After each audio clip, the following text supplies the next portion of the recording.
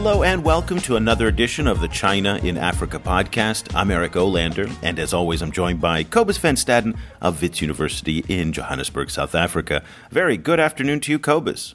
Good afternoon. Cobus, you and I focus on the China-Africa story. We've been doing it for almost 8 years, and gotta say, generally speaking, when news about China-Africa crosses the lines and the wires and, what do they call it these days? The Google News alert. It's not the top story for the most part. Very, very rarely. And I would say basically every 5 years we get top story billing at the FOCAC, the Forum on China-Africa Cooperation Summits. But in between those big summits, there's not a lot of top billing for the China-Africa story. So it was really a pleasant surprise to see the New York Times Magazine about a couple Sundays ago. Big front page story on China-Africa. And in some ways, it's a milestone because when the New York Times covers this story, it sets a benchmark because the New York Times still to this day is the paper of record in the United States. I know a lot of people will probably disagree with that. But it does set the news tone and the news agenda for big parts of the English-speaking world. So when this story crossed by Brooke Larmer, it was, to me, really quite exciting. For me too, and it as you said, it indicates that it's coming onto the U.S. radar. So we've seen in the last few months there's increasing calls, frequently from the right-wing press in the U.S., for the Trump administration to pay more attention to the expansion of China and Africa, which is fascinating for me. It's just fascinating for me to see how America discusses this issue, and this was a massive kind of moment, of enjoyment for me. Is China the world's new colonial power? That was the headline of the May 2nd issue of the New York Times Magazine. It was, again, written by Brooke Larmer, who joins us on the line from Shanghai after kids are in bed. Thank you so much for joining us and making the time in between your various stories and your child care responsibilities. It's been great to have you on the show for the first time. Thank you, Eric and Cobus. Now, Brooke, you and I spoke a couple months before you embarked on your journey to Namibia, and we just did a little bit of a casual debrief, and I'd be curious to kind of, hear about what your impressions were of covering this story before you went, because you're not focused on China-Africa studies. You're based in Shanghai, so you've been covering the Chinese world for a very long time, but the China-Africa story was relatively new to you. What surprised you the most from the time from before you went and when you were actually on the ground reporting this story? What was the biggest challenge to your preconceptions? Well, I guess just to start off, I would like to say that I don't pretend to be an expert in the China-Africa relationship. I also feel like I have traveled around the world and reported from 6 continents, and in each place I've been surprised and pleasantly surprised to meet Chinese workers and engineers in almost every place that you go on Earth. And so I've always been curious about China's impact in the world. And I think one of the reasons I focus so sharply on one small country in Africa is I think, look, this is a ludicrously complex relationship that China has anywhere in the developing world, whether it's Latin America or Africa or Asia. And I had no interest in doing a big, broad survey from 30,000 feet to try to conjure up what this all meant. I was much more interested in, and I generally tend in my reporting to be much more interested in seeing what it looked like and felt like on the ground, and in one specific place. And Namibia is a very small country. It's only 2.5 million people, of vast deserts and open spaces, but it has a wide variety of contact points with China. And I thought that it offered a kind of a small test tube, if you will, for kind of how that relationship felt. And yes, I was, this is something that I was really excited about. In speaking to you, I think I already got a sense for how varied the experience is on the ground. I think a lot of people that look at at China in general, but also when they go into another country, is to see it as one monolith, and that all the state-owned companies and the people that go are all basically the same. And I think what was so interesting to me was to see the variations in experiences of different generations of Chinese immigrants and people who have gone to Africa to work and to join either in projects that are by private enterprise or by state-owned enterprise, as well as by themselves doing as merchants or traders. And I really wanted to evoke a sense of what it was like for the Chinese that were in in this environment, as well as for what it's like for Namibians to feel what this relationship is like with China. So I felt like it offered me a very nice, small enough place where I could actually get my head around it, because it's very complex. But I had a lot of fun reporting it. So you were speaking to us from Shanghai, and you've obviously spent a lot of time in China. So what was it like for you to go from an experience of being in China, kind of dealing with Chinese systems, to seeing them, as it were, from the outside in Namibia? What did you see in Namibia that you felt, oh, okay, this is very similar to how it would be done in China? And where did you see, oh, this is actually done differently outside of China, even though it's Chinese companies doing it? Well, I've reported on China outside of China before, and I've done a series of stories on, for example, Chinese seeking education in the United States. And I think one of the kind of consistent things that you see is that a Chinese environment, Chinese, when they're in a company or in a situation abroad, often kind of group together and try to and relate to each other almost exclusively. And I guess I was somewhat surprised to see that this was also replicated in Namibia, where even in places where there are only a few Chinese families in a town, their relationship with the rest of the town was relatively limited. And their entire operation, whether it was a mom and pop shop or something bigger, was usually done through other traders or people from their home province that would also organize for container shipments to come to Namibia to supply their stores, or their social life will also revolve largely around other Chinese families or Chinese workers. So that did not surprise me so much. But I guess I hadn't, and I've traveled to Africa quite a bit. And over the last 3 or 4 years, I've been there maybe 6 or 7 times. I had always been aware of the Chinese relationship there, but what I felt was most interesting to me was to be able to actually sit down with many of these Chinese in different circumstances and to understand how they perceived it. And it wasn't always the same across the board. And I think what I enjoyed about that most was just kind of understanding how they related to their local environment.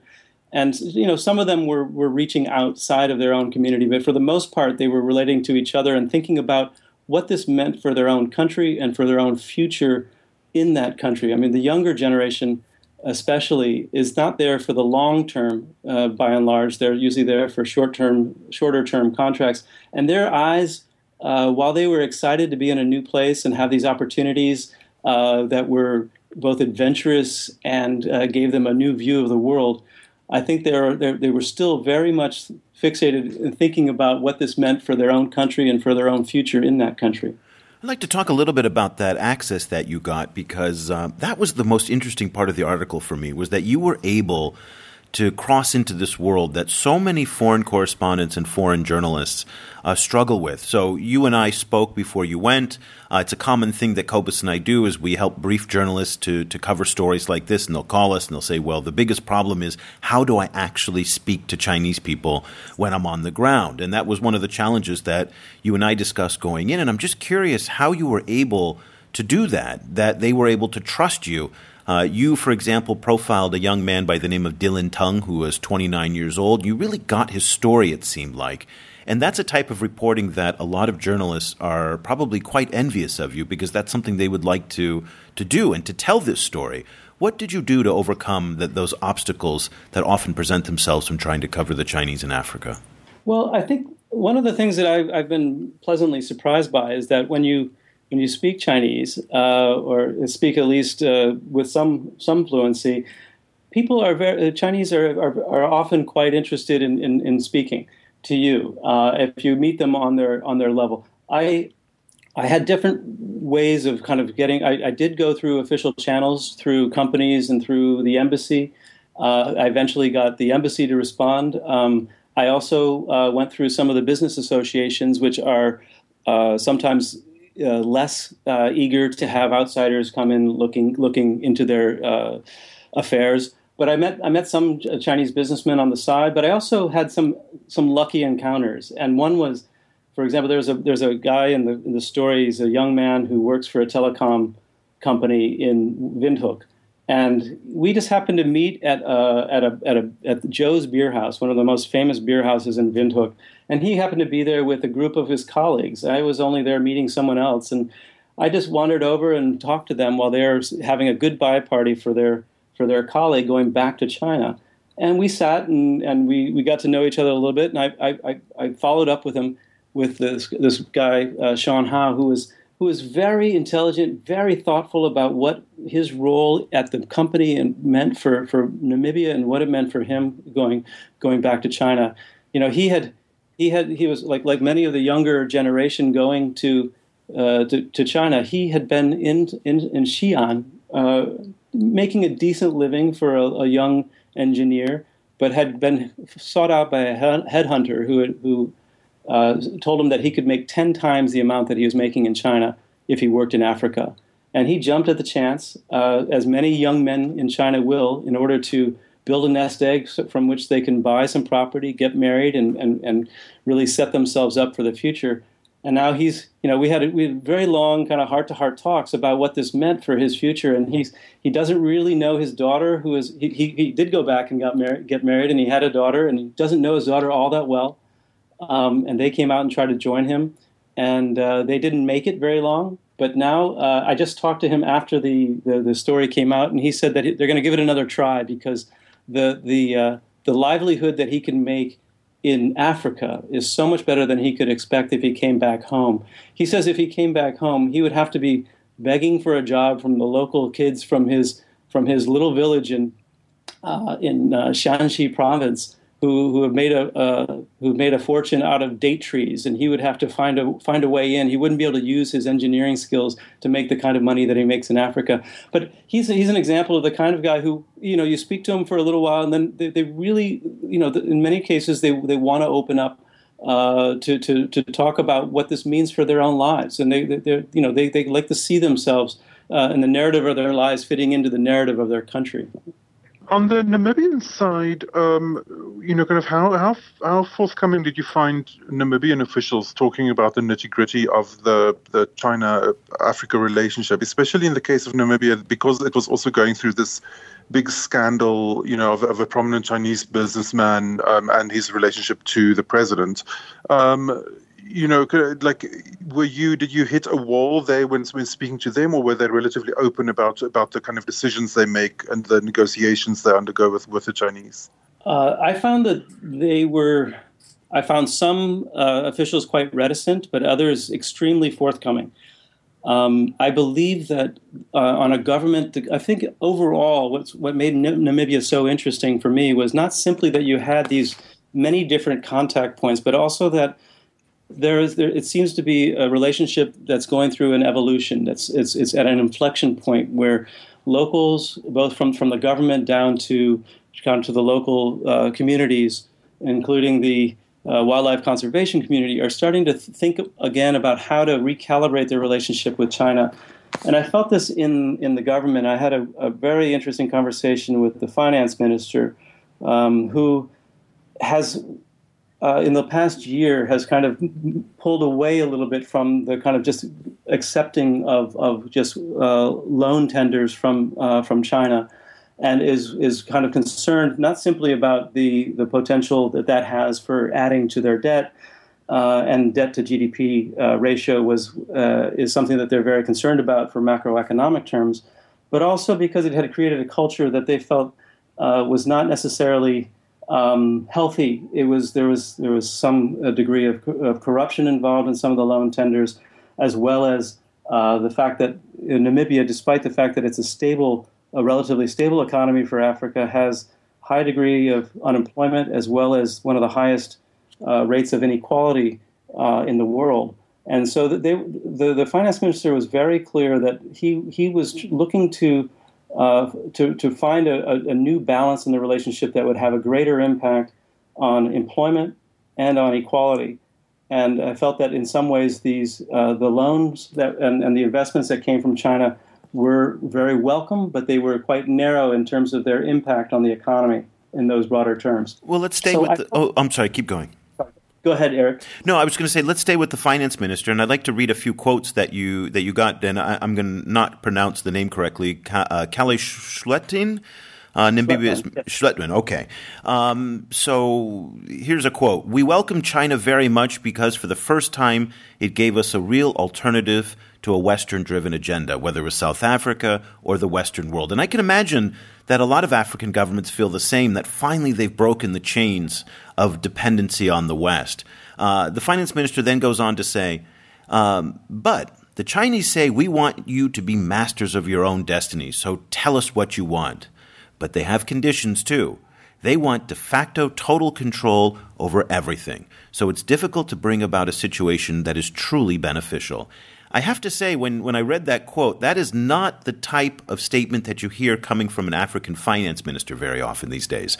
In fact, more what you see is the Rwandan finance minister, the Ugandan finance minister, Nigeria. That's just in the past 2 months, who have been to Beijing, hat in hand, asking for billions of dollars in development money.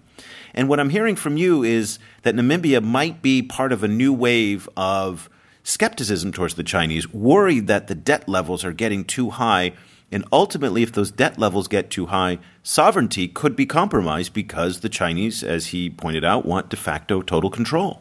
That's certainly one very important aspect. I think there's another aspect of this is that from the loan tenders that have come from China have been extremely generous. Most of China loves to say that we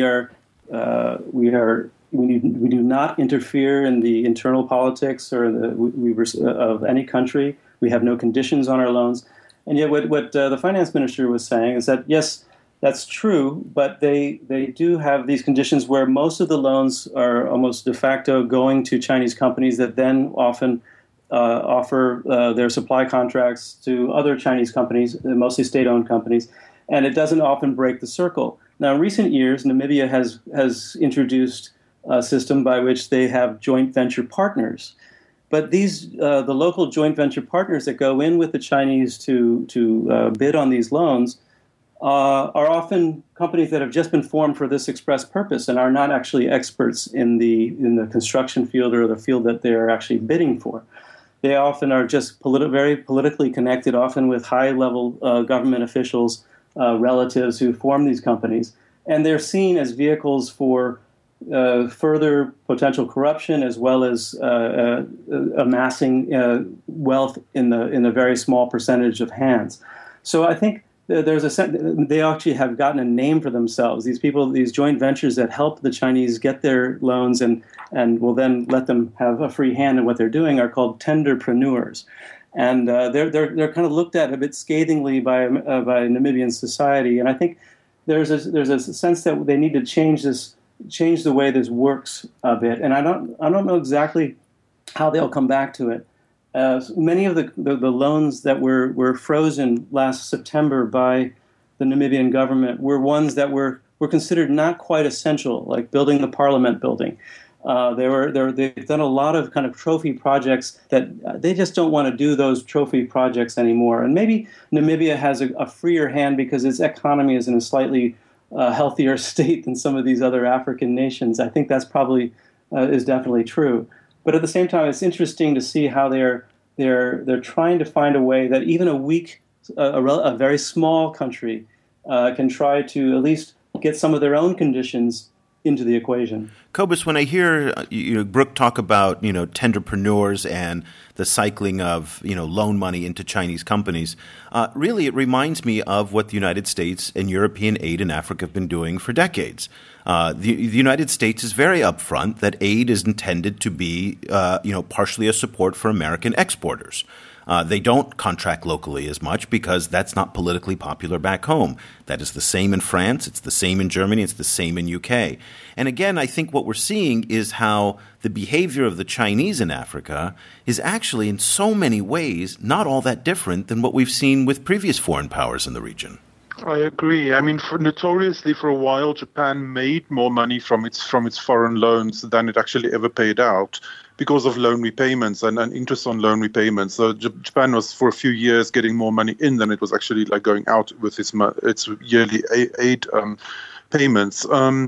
So, when I hear the word entrepreneur, I think South Africa, because I think that is actually where the word comes from. And that, it relates to a system that was set up to try and address the one of the fundamental problems of a post-colonial society, which is that the majority of the population is de-skilled, and that they have very low skills base. So it's very difficult to just say, okay, we're setting up companies to for locals to participate in these projects when there are such a low level, low skills level in the country. And in order to try and rectify that, you end up with corruption. That is what's one of the lessons from South Africa. Brooke, what I was wondering is, could you get any kind of real feeling? I know that you were only there for a while. Could you get any real feeling about whether the Chinese investments that you were seeing, did you see investments that you felt is going to materially advance Namibia along the route to becoming a richer nation? I mean, you mentioned in your article, for example, massive port expansions in Walvis Bay. Did you get a feeling that some of these debts were taken on with actual results that will actually ameliorate their effects? I'm not sure if any of the loans themselves would, and I think the finance minister would be hard pressed actually to come up with one that he felt was a truly beneficial in the long term for Namibians. That's not to say that this infrastructure that China is building is not essential. I mean, as you know, Namibia's roads are I think the vast majority of roads are gravel, sand, or dirt. And if you go anywhere from Walvis Bay to all the way up to the border with Angola, Chinese are building roads as well as many other things all across the country. And these things are necessary. And I don't think anyone argues with the necessity of that kind of infrastructure to advance an economy. I think the frustration comes in the skills transfer. They feel like because of many of these, some of the loans are held quite tightly within a Chinese community, it's hard for the skills to transfer, especially because you don't have companies of a scale that can actually compete or can contribute in a way that would be beneficial to a broader part of the population. The one investment that is really positive and that has the biggest impact on Namibia right now is the Husab mine, which is China General Nuclear and Swakop Uranium have invested a huge amount in this mine. And I think it does have, other than tourism, it's really the only other bright spot in the Namibian economy right now. That said, there is also some reservations about how much this investment, which already is closing in on $5 billion in both the construction and the production phase, how many multiplier effects that will have for the country. I mean, the finance minister was also saying that the original deal that in which the CGN bought that mine was done outside of the country and had no real benefit. They bought it from an Australian company, and that purchase did not really have much impact on Namibia. And there's also a tax abatement which reduces the amount that they'll have to pay in taxes until they've actually recouped many of their costs. So there's some frustration even there on the very pure foreign direct investment about how much this actually has a ripple effect across the economy. So I think there's frustration, I guess, in terms of, yes, it's great to have physical things that add to your GDP and to your imports and exports and to your, the attraction of Walvis Bay and that coast as being a clearinghouse for many countries in southern Africa. All those things are good and are things that Namibia as a government wants to pursue. But I think there's some frustration with how does this actually help our people in a broader sense of skills development and employment and poverty. Brooke, I really enjoyed the article from top to bottom. I have to say, though, that I was a little bit skeptical when I saw it first come out, and I'm going to kind of take a shot at your editors. And what a lot of people don't understand is that journalists who write the stories often don't write the headlines. So this is actually not going to be a criticism of you, and I know that you're too much of a gentleman and you like your job too much to criticize your own editors, so allow me to do it. The headline is just god-awful. Is China the world's new colonial power? And it's that word colonialism that it seems like, Europeans and Americans, when they see China, or more importantly, I think Cobus would say when they see Africa, foreigners in Africa, that word is almost an automatic trigger. And what was so unfortunate about the use of that word in the headline was the comments that you can read on the New York Times website. And one of the joys of reading the New York Times is how many well-educated, thoughtful, considerate, articulate readers they have who contribute comments to every story. And here there are 334 comments in Cobus. That is, that's a volume of comments that we don't see on China-Africa stories. So it was kind of exciting. Yeah. I went right through all of them, and so many people kind of came back to this word colonialism. And let me just read one for you. T.H. Mack from Washington, D.C. wrote, "Colonial power means complete political and economic control of a foreign country. China doesn't fall into this category." 126 people liked that comment. That's representative in many ways of the kind of theme of a lot of the comments, and I feel like that headline distracted people from the kind of essence and the core message that you were trying to kind of report. So talk to me about the word colonialism and how did it factor into your own reporting? Even though it was in the headline, it didn't seem like it was a strong theme of the story. Yes, I mean, actually, I felt I had to be very careful with that concept.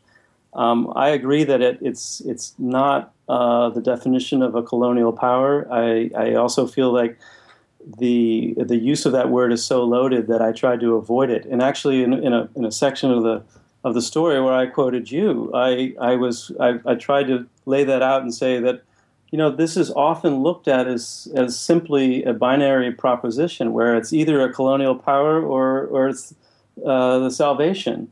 And I felt that question itself was more misleading. And my own kind of methodology is to get to gauge experience on its own. I understand that there are issues of in each of these realms that I looked into. People could say, "Oh, that's the way a certain kind of power would act," but I did not want to put a definition such as that on that experience. I just wanted to have the experience speak for itself. And at the end of the day, when you finish the story, you have a feeling for the story that would give you a sense that maybe both things are true or not quite both things are true, but that they exist in a certain kind of inextricably linked way, but that it wouldn't be something so blatant as an answer yes or no. Well, the article is poorly titled but excellently reported. Is China I have to get that dig in there. Is China the world's new colonial power? If you have not read it, go ahead to the New York Times website at nytimes.com. Just search for China, Africa, and it'll come up. If you are following this story, this is a kind of a benchmark piece. It's an excellent piece. And one of the things that I hope is that it will inspire other news publications and journalists to take the story as seriously as the New York Times did by sending someone like Brooke to spend the amount of time and the money, of course, to report this story. And also to avoid what the kind of journalism that we've been seeing out of places like Vice with Isabel Young, the reporter who went to the DR Congo and did kind of one of the biggest piece of crap reporting that I've seen in a long time. And I'm hoping that we can finally start moving away into more nuanced reporting, which we haven't seen for a long time. So, Brooke, congratulations. Excellent piece. Really happy that you had time to join us on the show. Very quickly, what's your story that you're working on next? I'm actually just got back from Bangladesh, where I'm working on something that has to do with the Rohingya refugee crisis there. So it's not about China this time. Wow. Okay. Well, listen, thank you so much for joining us on the show. We really appreciate it. Thank you very much, Eric and Cobus. Nice to be with you. And Cobus, this idea that that the New York Times hopefully kind of inspires other journalists and journalism organizations to follow suit is something that might be in this day and age of declining budgets, might be a too big of an ask, I think. It might be, but at the same time, this is the point that I think we've been making a lot, is that China-Africa relations end up saying a lot about the West's position in the world. And of course, that is why, kind of publications like the New York Times, among one of the reasons why they cover it. But I think it would actually be fascinating if more Western publications use the China-Africa relationship as a lens to look at the world's relationship with the West, and what the West is not doing. It might be a bit of a big ask, but we'll see. It might develop. Well, let's hope so. That'll do it for this edition of the show. If you have any questions or any comments, we would love to hear from you. It's how Brooke got in touch with me, and we speak almost every week with 4 or 5 different people who just have questions, whether they're working on academic papers or you're journalists or you just had a question. On LinkedIn, I had a gentleman who read Brooke's article. He's 60 years old. He said that he had never heard of this story before, found me on LinkedIn, and said he's fascinated by it. So please do reach out. Cobus and I love to interact with everybody. We will give you the time of day if you ask, and so please do engage us, and we'd love to hear from you. So we'll be back again next week with another edition of the China in Africa podcast. For Cobus Van Staden, I'm Eric Olander. Thank you so much for listening. The discussion continues online. Head over to facebook.com/China Africa Project to share your thoughts on today's show, or follow China Africa News that's updated every 4 hours, 24 hours a day, 7 days a week. The guys are also on Twitter, where you can find Cobus at Stadenesque or Eric at E. Olander. That's EOLANDER. Subscribe to the China Africa podcast on iTunes or download the mobile apps for iOS, Android, or Windows Phone. Just head over to your favorite store and search for China Africa.